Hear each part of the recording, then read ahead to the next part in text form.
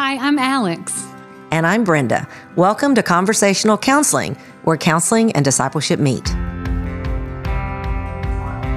Really, you think about bitterness is the anti-gospel. It's going to be the poison pill we swallow that makes us toxic to others. It's us doing business within our own heart so that we're willing to receive the person if they do acknowledge their sin and become repentant. Okay, season 2, it's bigger than forgiveness. And this is episode 3, where we're talking about release.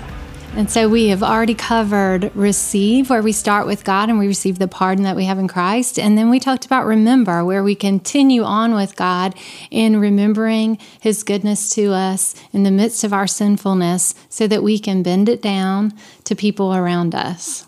And as I was thinking about this, like the receive part, of course, there's a focus on God because God is always our starting place, but there's this real focus on God. And then in remembering, there's kind of a little bit of the focus of us with God, as we're moving forward. But I think in this releasing is when we really begin to think about the other person who's offended us.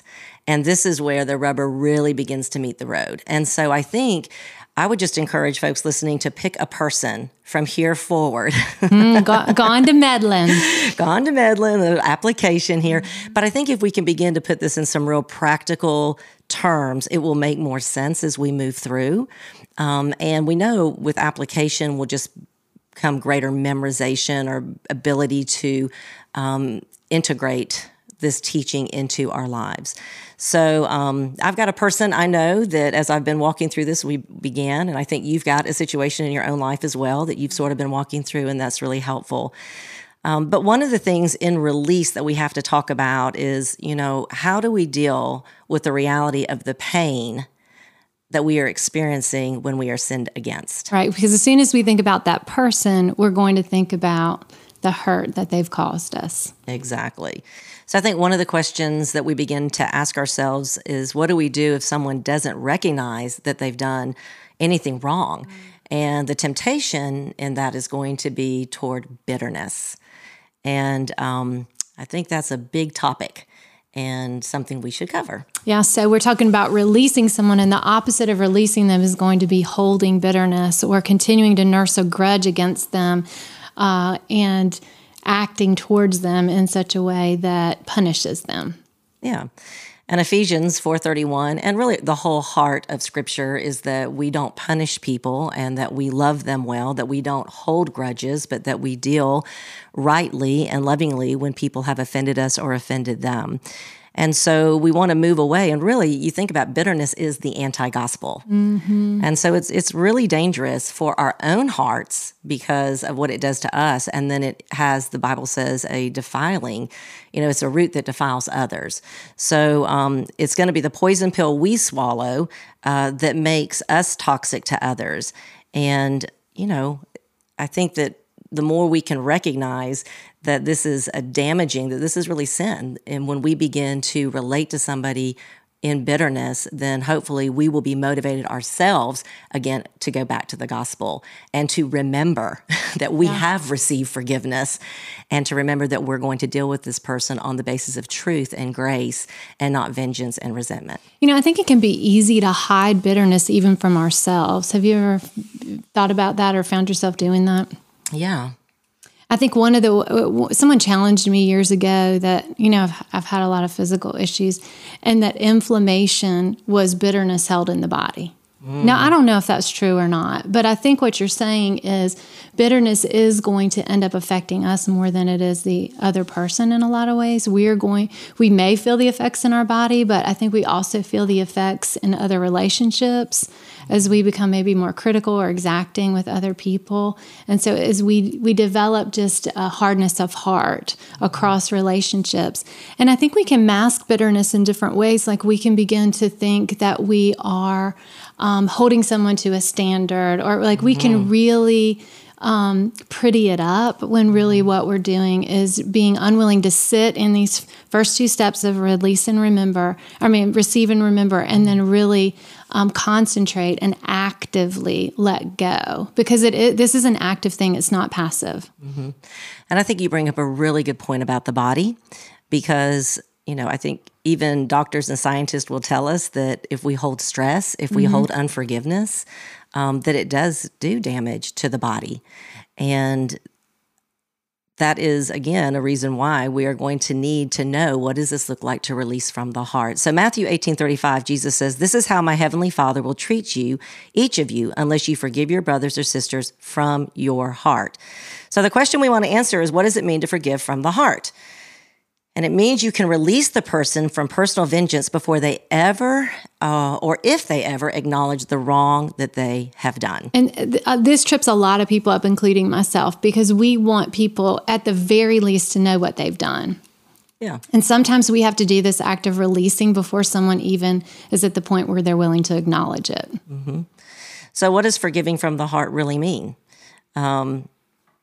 And what does it not mean? I think those are some things we want to touch on. Yeah. I think it means that we fully feel and we fully recognize the impact of our sin, but we're choosing not to get even. So here we see that we're ready. It's us doing business within our own heart so that we're willing to receive the person if they do acknowledge their sin and become repentant. Yeah, and I really love that. So often when I'm teaching this, or even in my own life, one of the things I try to really think about is, if this person repents 10 years from now, where will my heart be? Will my heart be hardened? Will it be like, sorry, it's too little too late? I don't want to talk to you. I don't want anything. Will this person say that I treated them, with disdain or hate, or in ways that were really unbecoming? And what I really want to make sure is that in my heart, as I forgive from the heart, as I say to the Lord, like, Lord, I'm going to choose from the heart to release this person from the debt they owe me because I'm going to trust you. And if I do that continually, then at the point the person repents, what I want to be able to do is if they come to me and say, gosh, I realize how I've wronged you, and I am so sorry, and how I've sinned against the Lord. I've asked God's forgiveness. I'm asking your forgiveness. Will you please forgive me?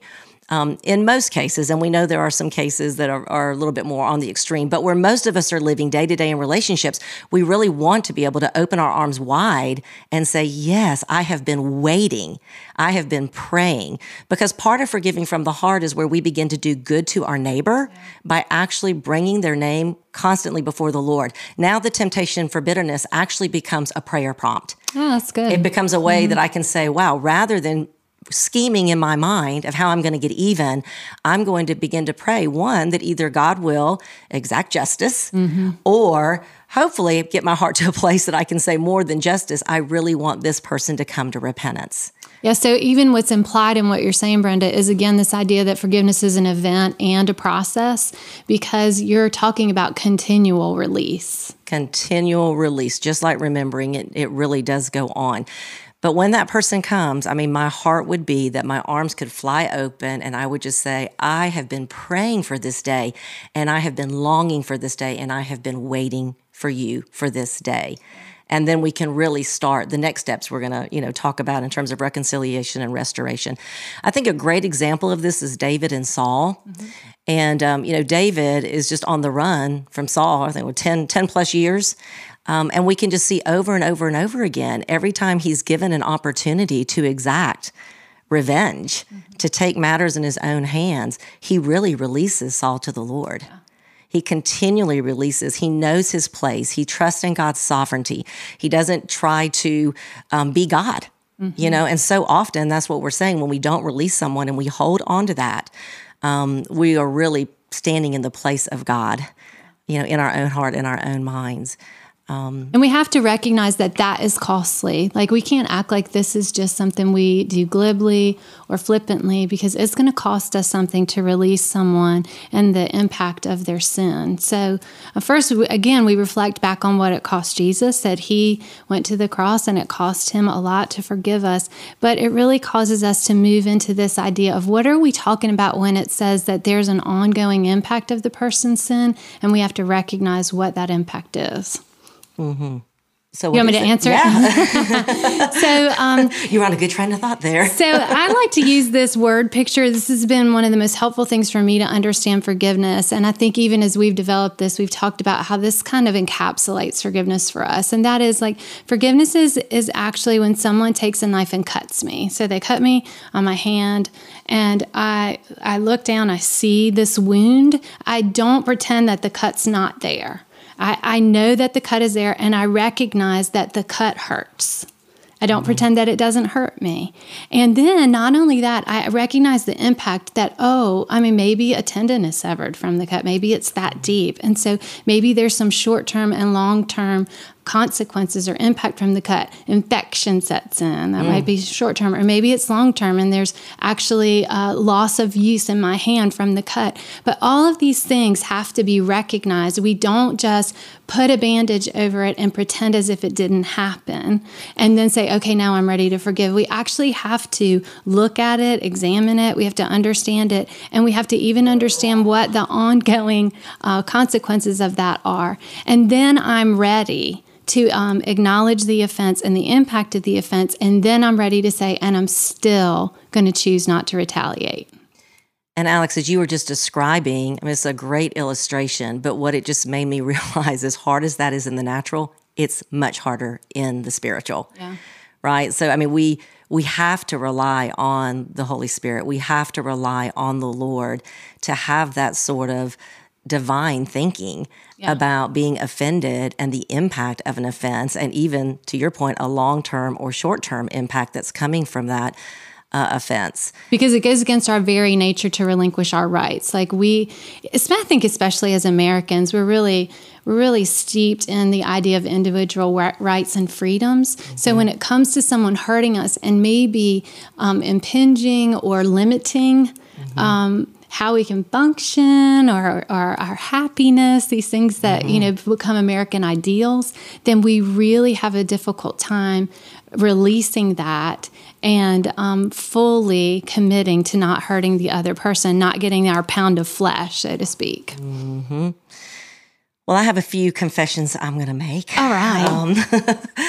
And, just to have an idea of how out of whack we can really get when we're offended, and the extreme posturing we can take that is so yucky. But I can just remember, I have this vivid picture of being a mom with 3 little children. And I don't know, I hate to hate on my husband here, but this is just the example. He could give you an example of me easily. But I don't know what had gone on, but clearly whatever he had done was probably sinful against me. There was selfishness in it, I'm sure. I'm sure. There was selfishness in it, along with, just the busyness and hecticness of life. But I had a very bad habit early in my marriage of really just avoiding any kind of conflict or confrontation. And so I would just continue to just sort of take it on and take it on and take it on and take it on. Well, we're going to talk next episode about when to overlook an offense and when to confront. And when you can't overlook, you should go have a conversation about it. But I wasn't good at that. And so I would just continue to absorb and not release to the Lord. Because that's the real key. Like, the only way I'm going to be able to absorb this offense is if I'm not going to confront somebody, is I'm going to have to take it to the Lord over and over again. But I began to get angry and just nurse that grudge over and over and over. And one day Paul left, and I'll just never forget, this is a horrible confession to make, but I was washing dishes at my kitchen table just thinking, Lord, if you just take him on, I will be fine without him. I can just do this. I can do my house and my children without him. I do not need him. Mm-hmm. And, but I just think about how quickly, my heart went to murder.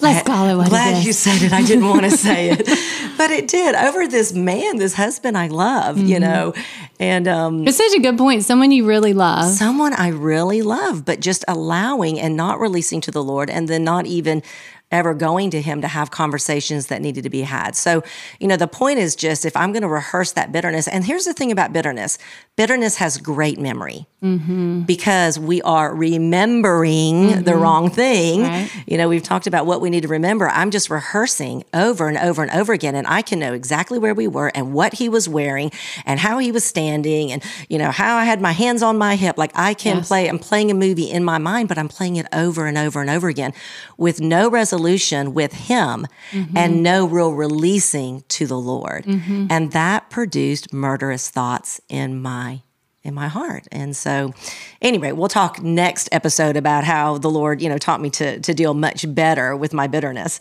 But the other thing I'm thinking about is a time where there was a friend who offended me. And the offense was actually rather minor, Alex. It was something she had done. It was kind of one of these things that she was keeping me from a goal, but what she had done was not right. It was something I really wanted. She had gotten in the way. The way she got in the way was sinful, but she was blocking a goal I had. And I just remember, I'm not kidding when I say for 2 years, every day that I got up and my feet hit the floor, it was the first thing on my mind. And it really tortured me. I was like, Lord, I even remember going and talking to a friend, like, am I ever going to get over this? Like the offense is not even, there are so many things to be upset about for 2 years. Seemed out of proportion. It was so out of proportion, but I just felt like I could not release. I could not release the situation. I could not entrust myself to the Lord. I wasn't posturing myself in a good place at all to receive her if she ever acknowledged it. And in fact, she never did acknowledge it. Right. I eventually did have to get to the point, but I think somewhere after 2 years of wrestling, and that's really what I want to say, is that so often it's a process. It's an event and a process, because so often, and it could be a small offense or it could be a really big offense, but it's a wrestling down of our hearts. It's a wrestling down of our hearts of going back to that God defines what sin is. God defines what forgiveness is. God sets the standard here. I need to remember what God has done for me, and I need to be a conduit, and I need to bend that down to other people. And so, I just think that it's going to oftentimes require that wrestling, but that's so sweet, because I think that's where we quit relying on ourselves. We lay down our dreams. We lay down our rights. We lay it all down at the feet of Jesus, and we really begin to depend on the Holy Spirit to do the supernatural work that only He can do, allow us to release it and truly leave it in the Father's hands. And I think about, just kind of the world's way, if you will, of dealing with forgiveness is kind of like they're going to release, but to whom or to what? Right. If you're just kind of... Where does the hurt go? Yeah, where does the hurt go? If I'm just like, I'm just going to get over this, it's like, but who's going to help me get over it? And who's going to actually be, defend me and work on my behalf in this situation? And so I just, the biblical Christian idea of forgiveness is so beautiful because it's so rich and so robust. Right. And it's something that, the world doesn't have to offer. Right. That's why I really like you emphasizing how long it took you, even for a minor offense. 2 years is a long time. It's a long time. But in Christian circles, we don't really embrace the robustness of this doctrine or this teaching on forgiveness. And so we rush people to forgive very quickly. I think because it makes us more comfortable, and we do want to be in line with Scripture, like you won't be forgiven if you haven't forgiven. We kind of misapply that Scripture there and say that we are literally like our salvation depends on whether we forgive, which we know is not true. But we rush people into a place of forgiveness before they are really fully aware of the impact on them. And then it's a really shallow forgiveness that I think leaves people feeling hollow, incomplete, and really shameful. They feel ashamed of the fact that they're not able to get over it. Like, I said I forgave him, so I did it. So why am I still struggling with this? And oftentimes what I find with people is because they really weren't given the time or the space to really acknowledge the impact of the hurt and to and they were rushed to make this commitment to forgiveness, and they weren't taught that there's going to be an ongoing process here of working this out before the Lord. And I loved what you said at the very beginning of taking that temptation to bitterness as a prompt to prayer and recognizing that I'm just continuing to wrestle in my own heart before the Lord. Yeah. Well, let's talk about just some practical applications of maybe somebody's been listening to us and they've got that person in their mind. They're a Christian and they've received the forgiveness of the Lord. They know that. They understand that forgiveness needs to be against an actual sinful offense, not just where we've, gotten our feelings hurt or, like we said, an issue of wisdom or conscience or those sort of things. Maybe they've even begun to practice daily confession and being mindful to go to other people more quickly if they've sinned against them, and really developing some gratitude and humility as they move forward. And now they're to this place where it's like, okay, I have to release. I have to begin to go against my natural inclination to nurse this grudge and to allow the Lord to have full reign of my heart and my mind and full reign of the situation, and trust Him. Because I think at the end of the day, releasing is really about trust. Are we going to trust Him with our hearts and with our situation and with other people? Yeah, and so that what you said about where do we take our hurt, we're really saying that one of the ways that we trust the Lord is that we take our hurt to Him. Yes.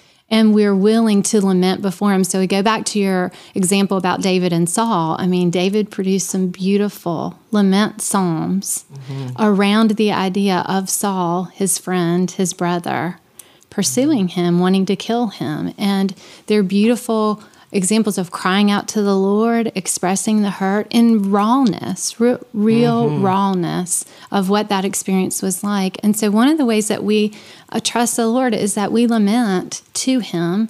And then we also find trusted friends who we can lament to, who are safe enough to understand that we're working through forgiveness, that we're committed to it, and yet we do need a place to work through and process through what the hurt is and what the impact of the offense is. And I was even thinking with my friend, because the David and Saul dynamic teaches us two things. You've got David, who doesn't retaliate when he is clearly being sinned against, but then you've got Saul, who's trying to kill David, but he hasn't been sinned against. He's been offended. And he doesn't like the situation he's in. And I found in this one situation with my friend, I think sort of what I had to sort out, and it took me a while, is what part was just I was offended. And it was actually my own sin and idolatry because she was blocking a goal I had versus what part of that did she actually sin against me. Yeah, and again, I hear the element of time in there. Like, I'm going to keep bringing it up because I think it's important. Like, we do need to be continually receiving God's forgiveness and remembering. That needs to be almost continual. But this releasing is going to take time to separate out these things, to untangle and to see what things do I need to take responsibility for in this situation and what things do I need to push that responsibility off to the other and then begin to release them from the offense. And that's very difficult. My mind goes now to it's especially difficult when we are talking about abuse or severe trauma that's caused by others. Like we're talking about what we call the capital T trauma, that there's just particular difficulty when the impact is so deep and so ongoing. I mean, ongoing maybe to the point of till Jesus comes, I'm going to wrestle with the impact of another's sin against me.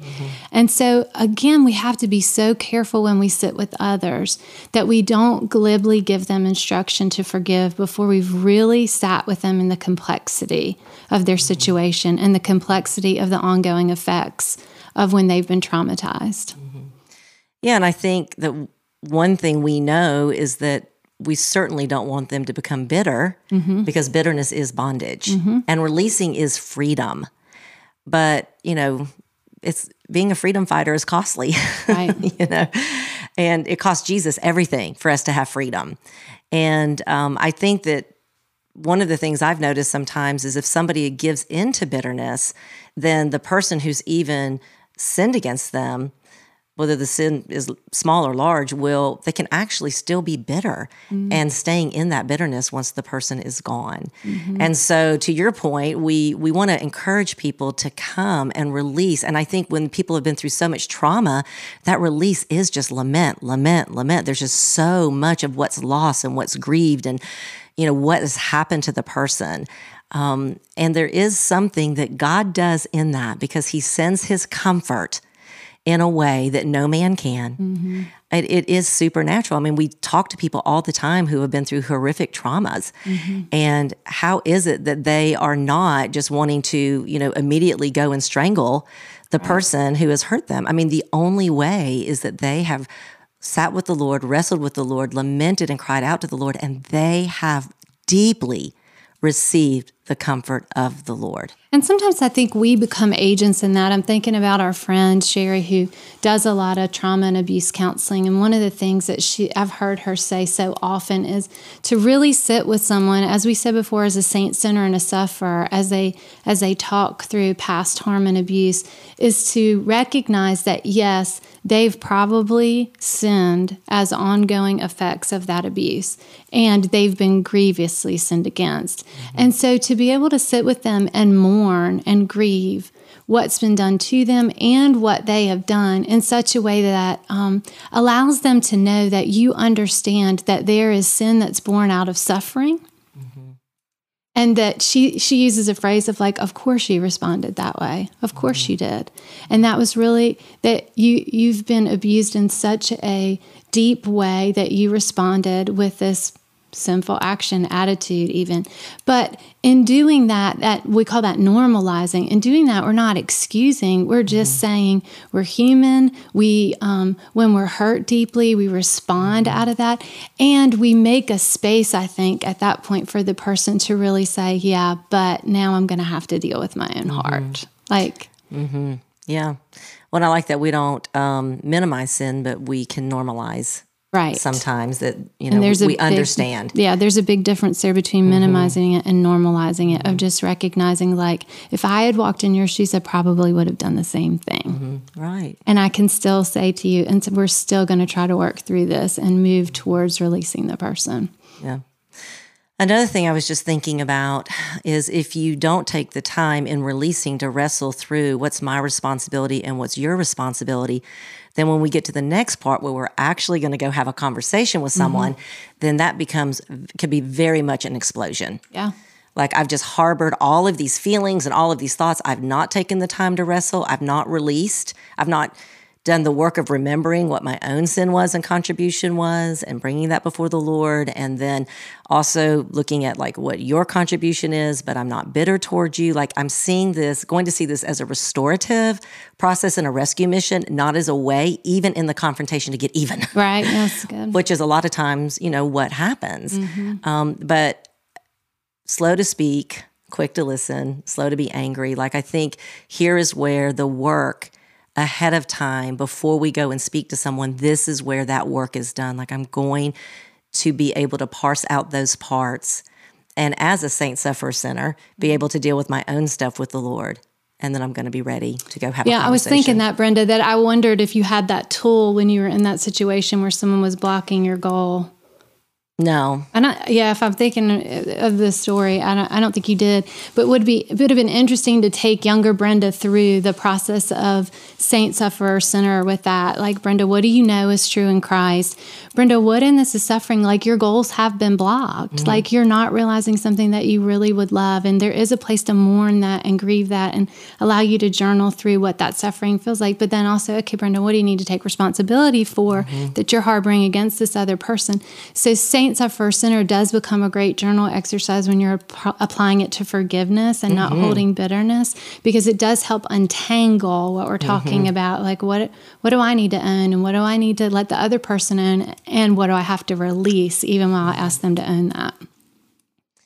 Yeah, that's really good. I think that maybe that's why it took me 2 years, is I didn't really have a way to process it. And God in his goodness allowed me over the course of 2 years, and it did continually send me back to the cross, and it continually made me humble every day. I think if I had had better understanding, maybe I wouldn't have been so frustrated along the way. But it is so good to know that God's even sovereign over our sin. Yeah, and over our messy way back to repentance and back to right relationship with him and with others. And so that's really encouraging. One of the things we had talked about too in terms of release is when we're looking at the past. And I know you heard this great quote. I'm not going to steal it from you. Yeah, so I was listening to a Netflix interview just in the last couple of days with Viola Davis, who's the actress in The Help, if you remember her. She's an incredible actress. Yeah. And Oprah is doing this interview with her, and she's talking about her new book. It's just an autobiography. And she's just talking about the severe poverty she grew up in, the abuse that she experienced, and how she had to walk through the process of forgiveness. I don't know if Viola Davis is a believer, but so much of what she said just coincided with what we're talking about. But she said this beautiful quote when looking at her past. She talked about Anne Lamott saying that forgiveness is giving up the hope that I could have had a better past.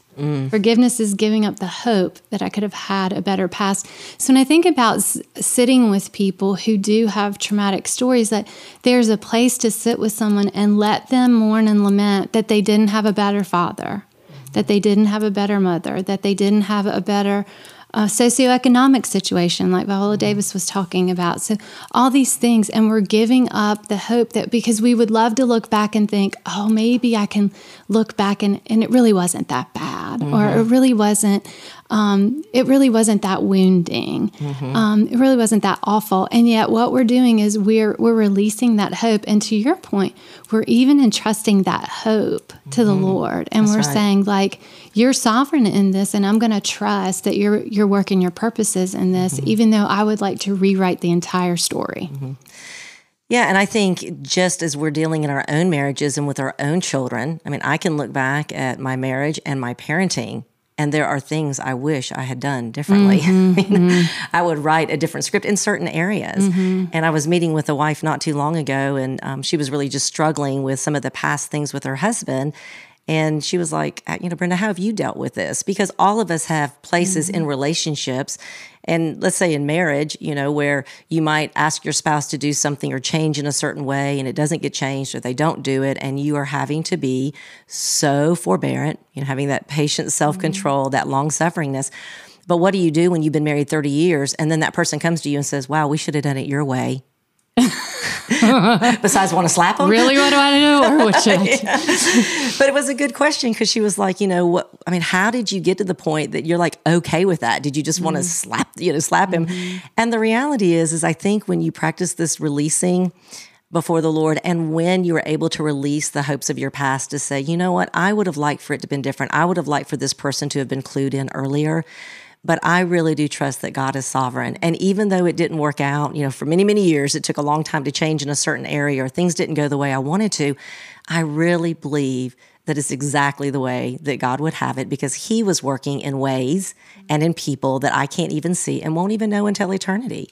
So again, it's sort of that idea of like, if we're just releasing to the wind, that sucks. It's coming back usually. Yeah, but if we're releasing to the Lord, it just changes. It just changes the whole paradigm. Yeah, and I just want to say what a blessing and what a gift time is here, because time is what allows us time to have space to sift through these things and to release them, maybe even impact by impact of even one single offense. And so we're trying to receive, we're trying to remember, and we're endeavoring to keep releasing the person from the hurt that they've caused us and not returning that hurt. And so these all have been, I would say, like inward, inside of ourselves activities. And so next episode, we're going to talk about what may be a little bit more outward. And that's where we choose to either overlook the offense and it stays inward, or we choose to move into the relationship and confront. And that becomes a little bit more outward action. Now we're actually getting involved with the person. So talk about the complexities of that. Yeah. And I think it's really, I know we've spent a lot of time, 3 episodes, prepping our hearts before we're going to go have a conversation or choose not to have that conversation. And I think you said something about time, but we have to create time, Alex. We would both say that one of the greatest hindrances to Christian growth and to just peace with one another is having the margin, having time to actually receive, remember, release, and then prepare ourselves to go have these conversations. Because if not, we're going to tend to be very reactionary. We're going to tend to go in the flesh.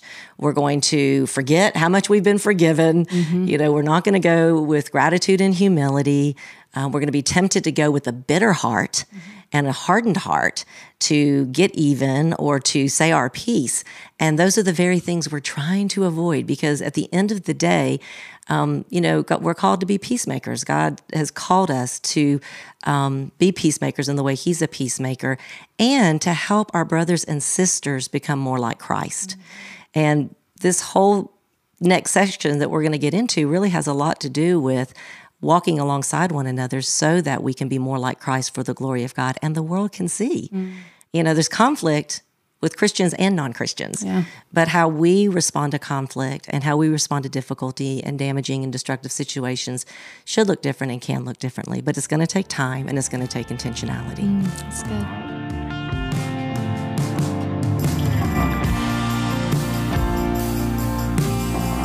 For visuals and discussion questions for this podcast, sign up at knownministries.org. Because we learn better together, we'd love for you to share this podcast with others and gather to discuss it. If you take a moment to like, follow, subscribe, and rate this podcast, it'll help tremendously. We'd love to connect on social at Known Ministries.